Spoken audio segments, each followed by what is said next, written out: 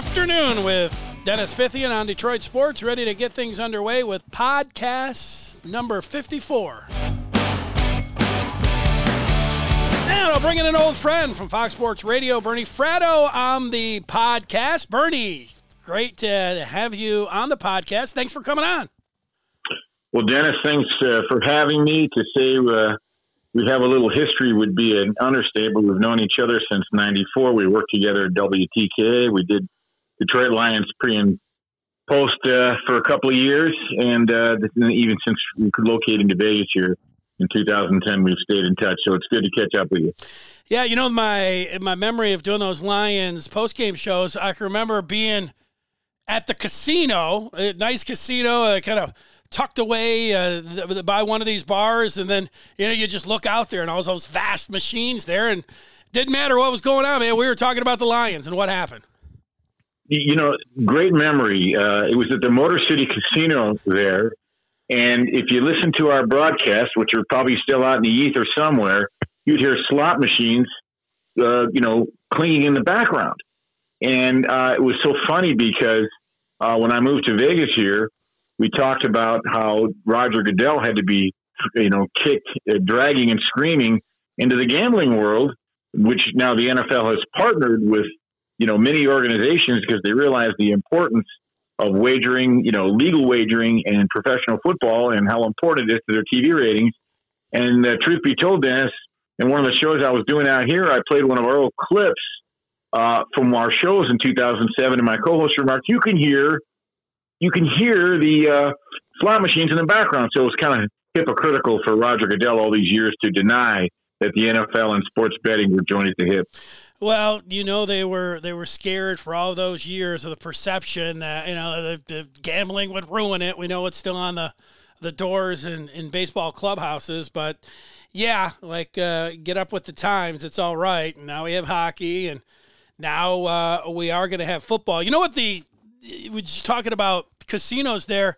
You know what the NBA bubble, when they have the sideline camera and I look at the background and they have the pictures of the fans there, it reminds me of the video slot machines where the people just sit there and you have all these crazy combinations to win. But every time I see it, I'm reminded of those slot machines that you see at the casino. Yeah, and when the PASPA was overturned in May of 2018 or 2019, 2018, we're coming up on 2 years, the Legal Sports Betting Act, you now have 18 states, and I believe Michigan one of them, that have adopted legalized gambling. There's at least another dozen with bills in the legislature, and I would say in the next 3 years, probably 40 to 50 states will have legalized gambling in some form or fashion. New Jersey's out ahead of the pack, of course, but I understand they've even got a brick and mortar set up over in one of my old stomping grounds in Northfield there at the racetrack. Yeah, I don't know exactly how it worked out, but I do know that it could have been the first day, could have been 3:10 or 3:11, but then, as you know, by 3:12, everything was shut down. So I think you might have got a couple hours or maybe one day of actually, legalized gambling here in Michigan, and then, we know what's happened over the last 4 months. There wasn't anything to bet on, nothing to bet on. Well, that's very true. The handles here in the sports books in Las Vegas were down about 94%. And when you don't have, Major League Baseball or the NBA or the NHL, or all the golf tournaments and all that, professional bettors were relegated to betting, and I'm not making this up, Russian ping pong, Bundesliga soccer, UFC. They had to catch as catch can, but it's certainly not the same. And now we've got a cornucopia with the NBA getting ready to start the playoffs and the NHL, back gangbusters and Major League Baseball. And soon we'll have college football, I think, fingers crossed. I kind of like what the Big Ten did this week, getting out ahead of the pack. And if that, if everything goes according to Oils, Dennis, we'll have some Big Ten football September 5th. Well, that would be great. I still think that the presidents around the Big Ten are going to have a tough time sleeping tonight. It wouldn't surprise me if they just went ahead and put some kind of delay in for another week or two. But I don't know. I'm a glass half full type guy. And I've been saying let's wait 2 weeks for 4 months. So maybe they're just like, well, let's just try, and if it doesn't work, then that's it. We can at least say we tried. But I don't know. I'm still waiting. I still think that for some reason they're not. Well, not for some reason. I just think exactly the presidents are not going to be able to sleep tonight, and they're going to wake up tomorrow and say, not Michigan or not Indiana or not Northwestern. They're not going to be out there. We're going to have to wait. But I don't know. That's just a guess. I want them to go out there and stack some good days and stack some good weeks, and I want to see football September 5th. I just, I'm skeptical. Well, you're not wrong. It's a fair point, and it's very much fingers crossed, hold your breath time, because there are a couple of overriding narratives. One of them has to do with if, in fact, all fall sports are canceled, then the narrative is going to be, well, okay, there's a hypocrisy here. If we're doing it out of safety, it's okay if the non-revenue generating sports are canceled, for lack of a better term, but the revenue generating sports like football are kept. So there's going to be that political / moral debate about that. The second thing is, and I'm not sure where you weigh in on this, but there are a lot of folks who feel if you're not going to have students on campus, how can you have football? So those two debates are still somewhat raging in the backdrop. So in terms of tonight, tomorrow, the next couple of days, it is a little dicey, Dennis. So, I mean, the only thing we know for sure is that we know nothing. Well, if I could have been in the meetings with Kevin Warren, the new Big Ten commissioner, I would have said, look, let's wait a couple more weeks here and let's see what happens with baseball. They might be able to make the decision for us. Let's see what happens when actual football players are in a contact practice in the NFL. Let that be our guide. And you know what? If baseball, which did get some good news over the last couple days after it looked like they were just hanging on by a thread, and if NFL, if they're actually on the field for the next week or 10 days, and it seems like, they're hanging in there, well, then at that point, let's go ahead and put them out in front. They can make the decision for us. Instead, like the Big Ten's like gung-ho. They want to get in there and let's have it going, even though there's, like at Rutgers, there's, a major outbreak. And I don't think, they had the pause. I don't think Michigan State or Northwestern are actually eligible because of, their 2-week quarantine to even hit the field. So it was surprising. It was almost like they said, okay, everybody wants the schedule. Here it is. But it was kind of like you get the adult warning sometimes when you're watching TV or on a CD. It's like, look, the warning is, here's your schedule, but it's probably not going to happen like this. Well, I'm hopeful that college football, and we all know that there is no governing body. It's fractured. There is no college football czar. The NCAA, the only thing they do is put people on probation. I don't really know what they do. The bottom line is this. Hopefully they're studying what the NBA and the NHL have done. The NBA hasn't had a positive test since July 29th. They've taken it seriously. They've done a brilliant job.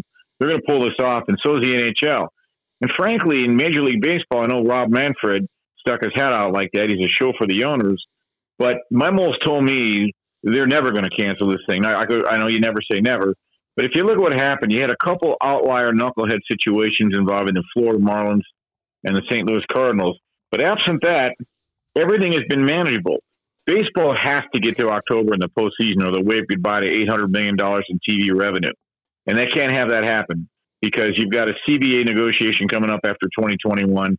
They need that money in the player pool. They need that money in the coffers. Otherwise, they'll have to completely renegotiate the CBA. So I think they'll move heaven and earth to make that happen. I also think this is manageable in college football.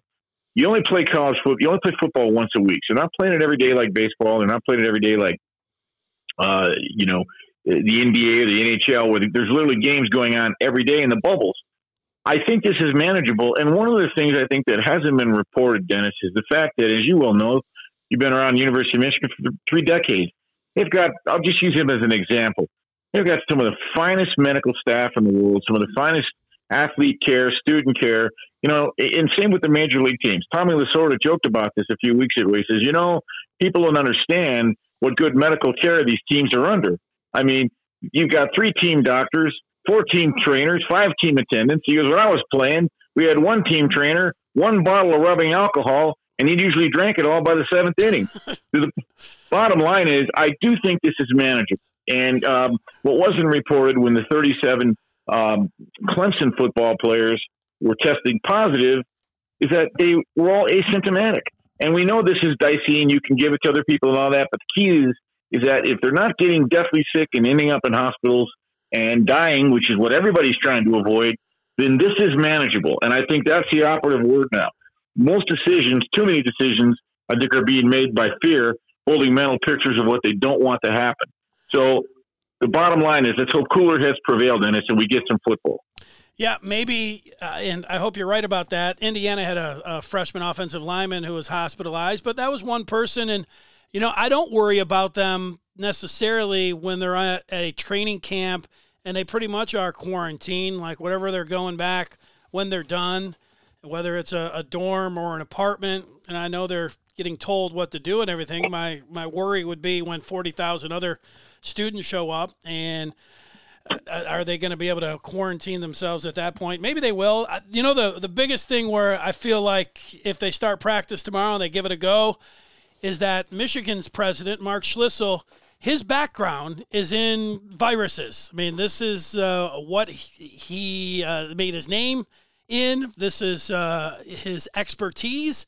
So if the president of the University of Michigan, who knows this thing as well as anybody in the world, one of the 1% that knows about this, and he says, all right, we're going in, then, I'm a sports talk guy, Bernie. I'm not gonna say, well, what's Mark Schlissel doing? I'm gonna, if he gives it the go, then I'm gonna say, all right, good luck, let's do it, and let's move ahead there. So, although you make good points, and I know I want him to get in there, and I want it to work, and I just think about the things that look like they haven't thought of or they don't have answers for. But you know what? The one thing, if they do get out there and hit the field tomorrow, we're going to find out. Well, hopefully we won't find out for a while, but we're going to find out if they're going to be able to do it or not and pull it off.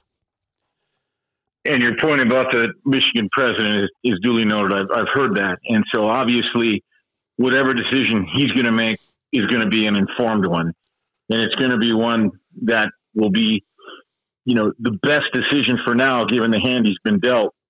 Where are we in terms of hoping that this goes forward is the fact that college football is more than just a sport on a field and what it means to a university. I think the best analogy I ever heard was college football to a major university is like the front yard of a house.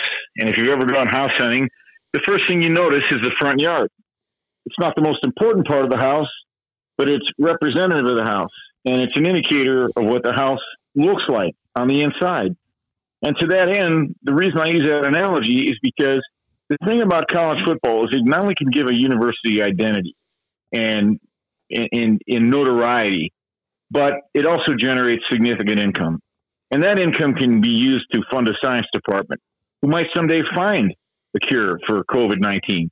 So this is a very serious issue here. And I know that Stanford recently canceled 11 of the 38 sports, and people would say, well, why did they do that? They've got an endowment of like $26 billion in some astronomical number.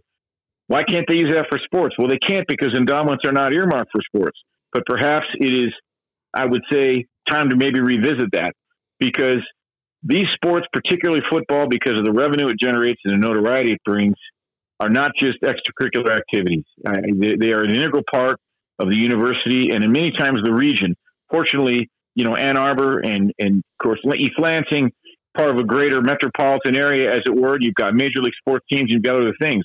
But as you know, Dennis, go to some of the cities like Norman, Oklahoma, or Tuscaloosa, Alabama, where this is their major league team. This is it.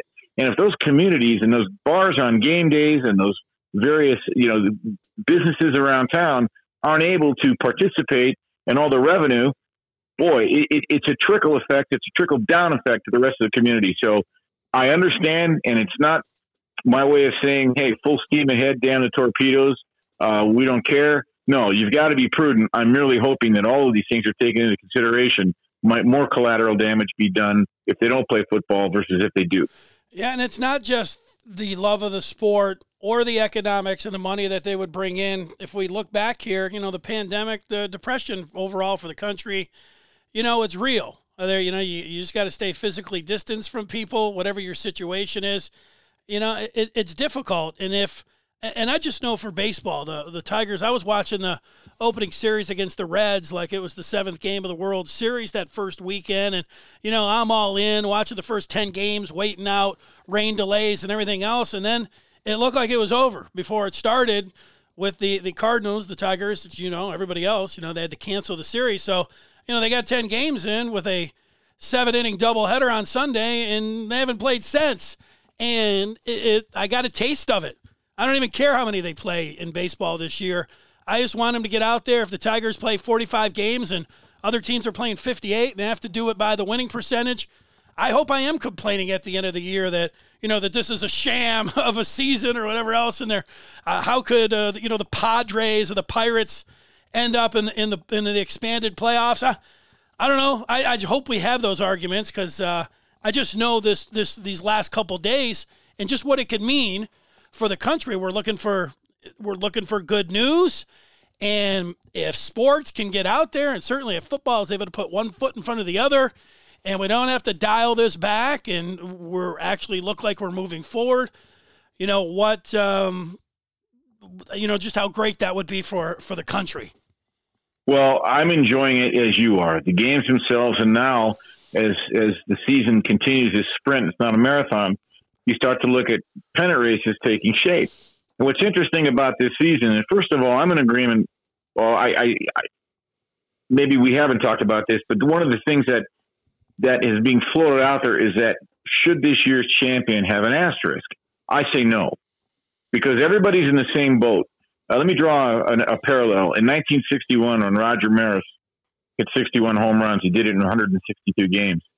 There was an asterisk by that number, not to diminish his accomplishment in any way, but rather to draw the distinction that he did it in 162 games and Babe Ruth did it in 154. Therein lies the distinction and why there was an asterisk. But everybody's in this pandemic boat together. Everybody's got to, play by the rules, and they've got to, follow the protocols. And if they don't, to their own detriment. But here's what's interesting about this year's season: 16 of the 30 teams will make the playoffs. So you've got a situation now where, more teams than not will get in. And in this mad sprint, I expect a couple outliers to get in there. I was hoping one of them would be the Tigers. They were 5-5 last I checked, they were 5-5, I believe. And their win total for the season was 21.5 here in Las Vegas. If they get their 60 games in, they're going to go over that total. And so this part of it is also fun to watch. But even if you win your division, you've got that 3-game series. Even if you get all 3 games at home, it's not that great of a statistical advantage. So that makes it that much more daunting. And one other thing, Dennis, and I think this adds to whether or not this season could really be extremely exciting, given the expanded playoff format, is the last 10 World Series champions have one thing in common. None of them were favored to do it. As a matter of fact, none of them out of 28 that had odds of less than 10-1 won it. This year, you've got the Yankees at 4-1. You've got the Dodgers at 4-1 and the Astros at 8-1. So if this goes according to Hoyles, none of them will win it. And the next team on deck, the Tampa Bay Rays at 16-1, might win it. If you go back that last decade, last year, the Washington Nationals, they were 18-1. Those 3 great Giants teams in 10, 12, and 14 beat the Tigers one year, swept them. They were 25-1, 25-1, and 20-1. That great Boston Red Sox team from 2013 was 30-1. The moral of the story is, if past is prologue, not only will the favorites not win it, an outlier will come out of nowhere. Wouldn't that be crazy if somebody like the Tigers were to do something like that? Because in Major League Baseball, look, there's no time clock. They got to get you out 27 times, and all they got to do is get hot. Am I predicting it? No, but I'll tell you what, that's why this is going to be fun to watch, because of its nuance and unpredictability this year. Well, I'm with you on that last part. I'm with you on the beginning that there's no asterisk. Not for me, but if, as you say, it is going to be some team that people didn't expect that make it all the way to the World Series and then win it, there are going to be plenty of people that want to place that asterisk, and that'll be fine. For me, number one is playing and all those things. I hope that we are arguing about how could you let a team with a winning percentage and they only played, 52 games. How are they back into the playoffs when another team played 60? And yet, here we go. And these are the rules. It's pandemic baseball. So, maybe Rob Manfred will get up there and he's handing over his hunk of metal that he liked to talk about. It'll be a little bit different, but if we can get to the postseason and have a baseball postseason, that's really all that matters. But I do think that if we're just, this isn't, I guess, Monday morning quarterback, this would be Friday morning quarterbacking. If you can get some name recognition, well, if the one team was the Padres or the Tigers, on the other side, they better have something like the Dodgers or the Yankees or the Astros, which would cause a lot of interest there. You better have one of the blue bloods in there, because if you had two teams, if it was the 84 again, Bernie, if it was the Padres and Tigers, I think there would be a lot of people, even though, we're all just happy that they're out there and playing, there would be a lot of people complaining about it then. There would be. And obviously, the first week, the ratings have been through the roof because there's such pent-up demand and people want to see baseball again. And I think we both know that the networks are secretly rooting for the Dodgers and Yankees, the two major markets, to hook up in the postseason. That would be fairly epic. To your point again, yeah, someone's going to complain, cry foul. It's the old adage: if your team wins, it's an asterisk season. But if my team wins, well, we did it fair and square with everybody else. That's right. So it's never going to be one of those deals. It's like, who's better, Jordan or LeBron? No one is ever going to submit on their side of the argument. It's like arguing on a favorite noodle in a plate of spaghetti. And so that I actually think adds to what this season can be, because if it creates that kind of fan interest where people care enough, then that's what baseball wants in the worst way. And look, I happen to believe it's still an incredibly successful industry. I don't buy the premise it's losing popularity. It's an $11 billion industry. Back in '94, Dennis, when we were WTKA and the strike was on, it was a $1 billion industry. It was a $6 billion industry in 2006. Now it's an $11 billion industry.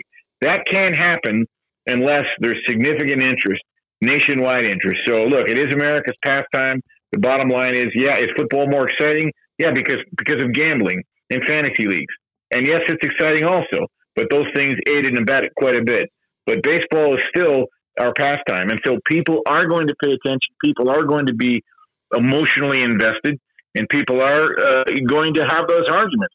And I do think you're going to see, Dennis, the cream, rise. This Minnesota Twins team was tremendous last year. I don't know why they can't ever get by the Yankees in the postseason, but they're out of the gate pretty huge. You talked about the Yankees being a powerhouse, and they are. And the Cubs, you got to love what the Cubs are doing. So I do think there will be a mix of marquee teams from major markets, but I still think you could very much see a Padres or a Colorado Rockies sneak in there. I don't know, flip a coin. I don't know who else it would be. Cleveland, I think, is a good team. But the bottom line is, you will see a lesser market team in there. There's no question. Bernie Fratto on podcast number 54, works out in Las Vegas right now, Fox Sports Radio. Bernie, you spent so much time in Michigan. We worked together in Michigan. Are you from Michigan? I saw a pic. I was looking through your Twitter feed just today, and I know you were on Rob Parker's baseball podcast, and I saw a picture of you in a uniform with a Reds hat and a Tampa jersey. Tell me about that. Well, I signed with the Cincinnati Reds in 1979, but unfortunately I ended up with bone chips in my elbow and I couldn't hit a slider. Other than that, I was pretty good. But I did have a brief stint in the Cincinnati Reds organization. But to your point, I was born in Michigan, Dennis. My mother actually went to University of Michigan. She had classes with Ron Kramer, who actually told Ron Kramer at an event many years later. And when I was 5, 6 years old, our family moved to California. My dad got a job in the aerospace industry. So I spent the next, 30 years of my life in California, went to high school there, college there, all that stuff. And then in 1993, I had just a kind of an odd, fluky opportunity to take in Michigan and move to Novi, Michigan. And at the end of 93, I said, well, if I don't like it, I'll move back. I don't know how I'm going to deal with winter. Well, I ended up loving Michigan. And I didn't even mind winter. So I stayed there for 17 years all the way through 2010, February, moved back here, Dennis, in 2010, or not back here, but moved to Vegas in 2010, kept my house in Novi all the way till last year, renting it out. So I just sold it last year. Still get back a couple times a year to get my fix, maintain my credentials, still see a lot of the guys in in the press box. I've run into you a couple times. And so where am I from? I guess you have to kind of say where you went to. For me, it's always like where you went to school, and high school is kind of where you're from. But I guess I'm from California, but I very much have Michigan roots, root for the Michigan teams, and had 17 great years there. And I will take this to my grave. Detroit, Michigan is the greatest sports town in America. You've got 4, what I would consider to be teams of notoriety. And yeah, I include the Lions there because everybody forgets the Lions were a powerhouse in the 50s. Everybody talks about the Baltimore Colts being the greatest game of all time in 58 when they beat the Giants. Well, the Lions had destroyed Cleveland the year before in 57. And they were so good and dominating teams that no one remembers them. And they've had their times. Obviously, they haven't won they've won one playoff game since 57 and 92. But you look at the 4 major league franchises, prestigious franchises, right, with iconic people like Gordie Howe and Barry Sanders and Steve Yzerman and Al Kaline and Alan Trammell right on down the line. And then the great Pistons teams. And then you've got 2 Big Ten teams right around the corner, Michigan State and Michigan, both who won national championships while I lived there. So it's a town where the traditions are handed down from father to son. It's not a transient town. You've never had a team up and leave. You've never had an expansion team come there, unless you want to count the Fort Wayne Pistons maybe. But anybody who's ever been to a game in Detroit, okay, I told Mark Wilson this. I said one of my greatest memories of evidence as to what I believe that makes Detroit the greatest sports town in America was in June of 2005 when the Pistons were playing the San Antonio Spurs in Games 6 and 7 and in San Antonio of the NBA Finals. We did a remote at the Palace, and there were 18,000 people there watching the game on TV. Now, since then, there have been other arenas copy that, but they were the first to do it in Detroit. Yeah, you're right, man. I think I can remember the first year the Palace opened. Was it 88, 89? And yep. I think they had Palace. I think the first time I ever went to the Palace was when they were playing in the finals, and they went to something that had something like that Palace Vision. Oh, you're bringing back great memories. I remember going to the Joe Louis Arena, watching the Wings play the Penguins in the Stanley Cup Finals, going upstairs into a suite and watching the Pistons taking on the Celtics in like the Eastern Conference Finals. It was a pretty awesome time. Of course, it's a good reminder because now, the Pistons have a top 5 pick. It looks like. We don't know. They're going to, I guess, have the lottery next week, so we'll see where they end up drafting. But they have the 5th best odds right now. The Wings had the worst record. The Tigers lost 114 games last year, and the Lions, they've always been down there. So it's a good reminder that, it's a good sports town. One thing out of all of that, it doesn't matter about the Lions. People still, it's still a pro football town. I know that. Tell me about Vegas and their fandom. Here come the Raiders. There's not going to be any fans in the stadium. I've seen pictures now inside that stadium, but what's it going to be like there for the Raiders when they come in? They were 7-9 last year, and they do have John Gruden as their head coach and Derek Carr as their quarterback. How is that? What's that going to be like in a city like Vegas, having pro football with during a pandemic? What's that going to be like? Well, Mark Davis, the owner of the Raiders, the son of Al, announced 2 days ago that there will be no fans, and so he's making provisions. People can roll over to 2021, or they can get refunds. But what's it going to be like? What's happened, Dennis, is they've essentially relocated Raider Nation, as it were, and the Black Hole to Las Vegas, and we'll see if it works. I think it's going to work in some form or fashion. I don't know if the Raiders are going to win. It's only 8 home days, days a year, so they'll sell it out, and there'll be a lot of support. It remains to be seen, and I've got to tell you, they have a tough act to follow because when the Golden Knights were born, and their hashtag is Vegas born, when that team was born with the Golden Misfits, with all the UFAs and all the guys that were left off rosters, and they signed on in September of 2017 and got to the Stanley Cup Finals their first year and even beat the Washington Capitals game 1 before losing in the Stanley Cup Finals. Nobody could believe their eyes. And I will tell you, going to a game at Joe Louis was phenomenal. But going to a game at T-Mobile Arena, it's nothing like you've ever seen. You talk to some of your Detroit brethren in the media, they'll tell you the truth. They go, this is a whole different level. in terms of noise, in terms of entertainment quotient, and it's a genuine hockey crowd. Because Vegas is the opposite of Detroit in that Detroit is very, very provincial. Most of the people that live in Michigan, were born there. I was an outlier. I relocated there. Actually, I was born there too. But the point of the matter is, in Vegas, it's the opposite. About 90% of the people who live here are from somewhere else. Well, they're from cold weather cities.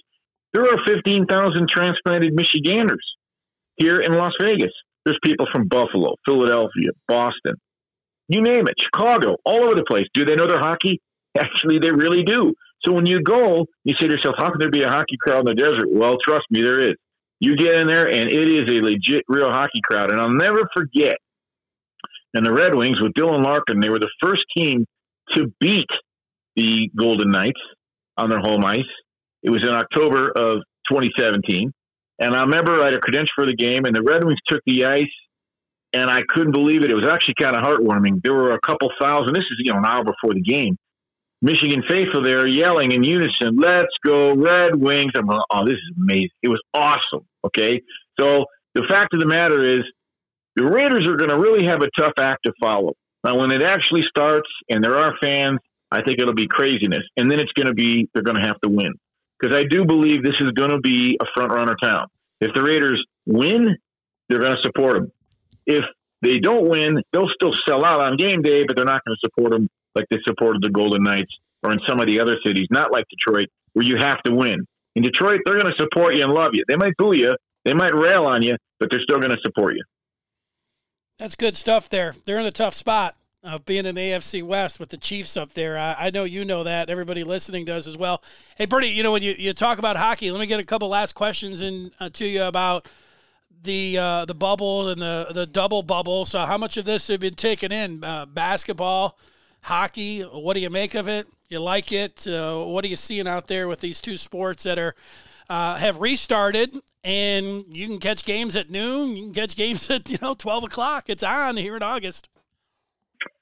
Well, I'm enjoying it. And in the NBA, they're still jockeying for position in the West. And Portland plays Dallas today, or Denver today, and they're trying to sneak in with that 8th playoff spot in the West. And all of a sudden, Carmelo Anthony's turned back time. We're kind of waiting to fast forward to the playoffs, which will start another week, but there's still some things to be decided. And I will tell you that the Golden Knights, obviously, I have a little bit more of a vested interest living here with them. They really believe this is their Stanley Cup team. They went out and got Robin Lehner, who's a phenomenal goalie, to back up Marc-Andre Fleury. And I know you remember, you mentioned the Penguins. I remember in 2009, one of the last great events I was at was Game 7. Unfortunately, the Red Wings lost to Pittsburgh. But the bottom line is Marc-Andre Fleury, a 24-year-old Marc-Andre Fleury, stood on his head and won that series for him. You remember that final shot? I think it was Nick Lidstrom from the box there. So in watching it from the NHL standpoint, I'm very much looking at, all right, can the Golden Knights finish what they started 2 years ago? They came oh so close and they fell back.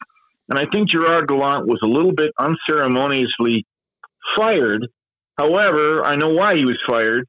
He clashed with the owners. The owners have kind of somewhat given up on Andre Fleury a little bit, and Turk was pretty sentimental toward him. They go out and get Robin Lehner. Well, Pete DeBoer, who comes over from San Jose, which is a whole other story because they're our hated rival. I mean, my God, we could do a whole show on why they're our hated rival. It's not like Colorado, Detroit back in '97 with Mark Crawford and Scotty Bowman, but when the San Jose Sharks knocked the Golden Knights out of the playoffs last year after they were down 3-1 after that high sticking call, the long and short of it is still waters run deep. Well, we end up with their coach. And I mean, it took the city here about a month to absorb that. But people don't realize Pete DeBoer is a great coach. Not a good coach, great coach. Comes from the CompuWare program, Dennis, in Detroit. And so they believe the city believes, the front office believes, Bill Foley, all the way, down the list, the owner, that this is really the year. Now they play St. Louis, for playoff positioning, but given the fact they still go 4 lines deep, they're not as fast as they were in 2018, but they're gritty, they're balanced, they've got 2 great goaltenders, they've got as good a chance as anybody. So as I look at the NHL, I'm looking at through the prism of the Golden Knights. As far as the NBA, the big story out here in the West, of course, is can LeBron do it with his third team? I happen to think the Clippers are a much better team. They go about 11 deep, and they play defense like mad. They're going to run people at LeBron. I think the Clippers are actually going to unseat the Lakers. I know a lot of people don't want to hear that, and I think when the Lakers lost Avery Bradley, I think they lost a lot more than people are letting on. And this is a guy with great defensive savvy, and he brought a physical attitude. And the last time they beat the Clippers, when he was on the floor, he had 6 3-pointers. So you don't so easily replace him. And so that's the storyline out here. So I guess I'm looking at both of those through the storyline of, will it be LeBron? Will it be Kawhi? Or will it be someone else, Giannis? And can Vegas do it or not do it? And the truth of the matter is, when Vegas gets knocked out of the playoffs, if they do, the interest will wane. Well, you know what? I agree with you on the Clippers. I'm right there with you, and I've been watching the Raptors here, and they look like they might be able to give the Bucks something, so that's been an interesting storyline for me. And as far as the Golden Knights, Max Pacioretty, somebody I know he had a really good year, but he got hurt late, and I don't think he's been back for them. So he's a guy that people here in Michigan take a look at. So I'm with the Golden Knights. I like that story. I could tell when they're at their home arena. I know they're not anymore, but you could definitely feel it, watching those games. That's for sure. So yeah. You and I, man, we're taking all this in. We got the PGA this weekend. I'll be watching out there in San Francisco. I'll probably log 10, 15, 20 hours watching that. So yeah, good times, eh, Bernie? It's really good times, and good on you to know about Max Pacioretty. He did sustain an injury in practice, but he's getting ready to join the bubble. So he is. It's nothing serious, and he'll be back soon. And they need him. I mean, he's had 4 straight 60-point seasons, and he's the type of guy that takes pressure off of other people on the ice. So this team is not like the Golden Misfits team of 2 years ago. That was a special team. This team's assembled a little differently, and they got a little bit more star power with guys like Mark Stone, but they still, think it's their year. So all good, Dennis. Nothing's changed in 26 years. We live, eat, and breathe sports. You got that right. I thought you were going to drop he had a lower body injury, but, Very good. Spoken like a true veteran. Isn't it amazing how they keep it secret, how they do that? It's laughable. It's pretty awesome. I've always enjoyed that. Well, Bernie, I've always enjoyed you. It's great, man. You got into, because you were like, making money and, being a dad and all these things, you got into sports talk relatively late, but over the last, 20, 30 years, man, you're burning it up. And I enjoy your success from afar, and keep it up. It's great to talk with you. Thanks for coming on the podcast. Well, I appreciate that, Dennis. And we're going to have you on my show as well as we get closer to the NFL and the Lions situation and the whole Matt Patricia situation. I'm thinking we're going to do that around Labor Day, Dennis. Obviously, I know you still got your finger on the pulse, and you'll have some good things to say. And so, yeah, straight out of Vegas, Saturday night, Fox Sports Radio. It airs at 11 p.m. Pacific, but fortunately, it's syndicated on 360 stations nationwide, iHeartRadio and SiriusXM 83, and the podcast is there for perpetuity. So we're going to get you on here in a few weeks so we can chop up the Lions and see if they can break that. Anybody can have 4 or 5 off decades, right, Dennis? Well, you know what? I read something on the Lions today, and the breakdown was, on paper, if everything falls right, they could be a mediocre defense. And I'm like, yeah, no, that's got me fired up. Well, the defensive metrics last year were nothing short of horrible. And then they lose Darius Slay. And to your point, which you were exactly right about the division that the Raiders are in, not just with Kansas City, but also with an improving Denver team and a Charger team that's got a very good roster. The Lions are in a division that's not easy. I mean, Minnesota's a real deal. Green Bay, Aaron Rodgers is going to have a chip on his shoulder now. And the Bears, I think the Bears had dipped down last year, but they're going to be good again. So they've got a difficult division. And, for the life of me, I don't know what it is. And I will say this, out here west, Matt Stafford does get a lot of respect. People really defend him. and they like him, and I get it. I just can't get over the fact that he's 6-54 against teams above 500 in his career, never won a playoff game. And as Rob Parker says, they love Matt Stafford because he always gives them the best chance to go in 7-9. So, I mean, at some point, Dennis, I would love nothing better to see the Lions shock the world.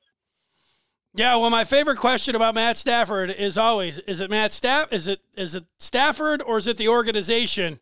And it's hard to figure out when you have that. That's right. No, that's fair. Yeah. No, that's very fair. I mean, the final thought on this: when they write the history books, will they say Matt Stafford was a guy you could win because of, or you could only win with? And there's that transcendent thing that separates certain quarterbacks from others. Well said. Well, I'm looking forward to seeing it all unfold. Bernie, thanks for so much of your time, and have a great day. Take care of yourself. Good to be with you, Dennis. Keep it down there in the great state of Michigan. Keep holding it down on the D. We'll do it. Thanks, Bernie. Thank you, sir. See ya.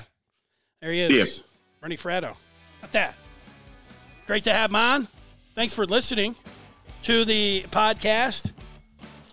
They're fun to do, especially when you have a guy like Bernie Fratto on. We will, like I said, I've been watching a lot of golf. Sunday night, big PGA golf podcast. As we'll talk with Jeff Lesson coming on Sunday night. Saturday, maybe an all-star podcast. Got some things in the works. Thanks for listening. Take care, and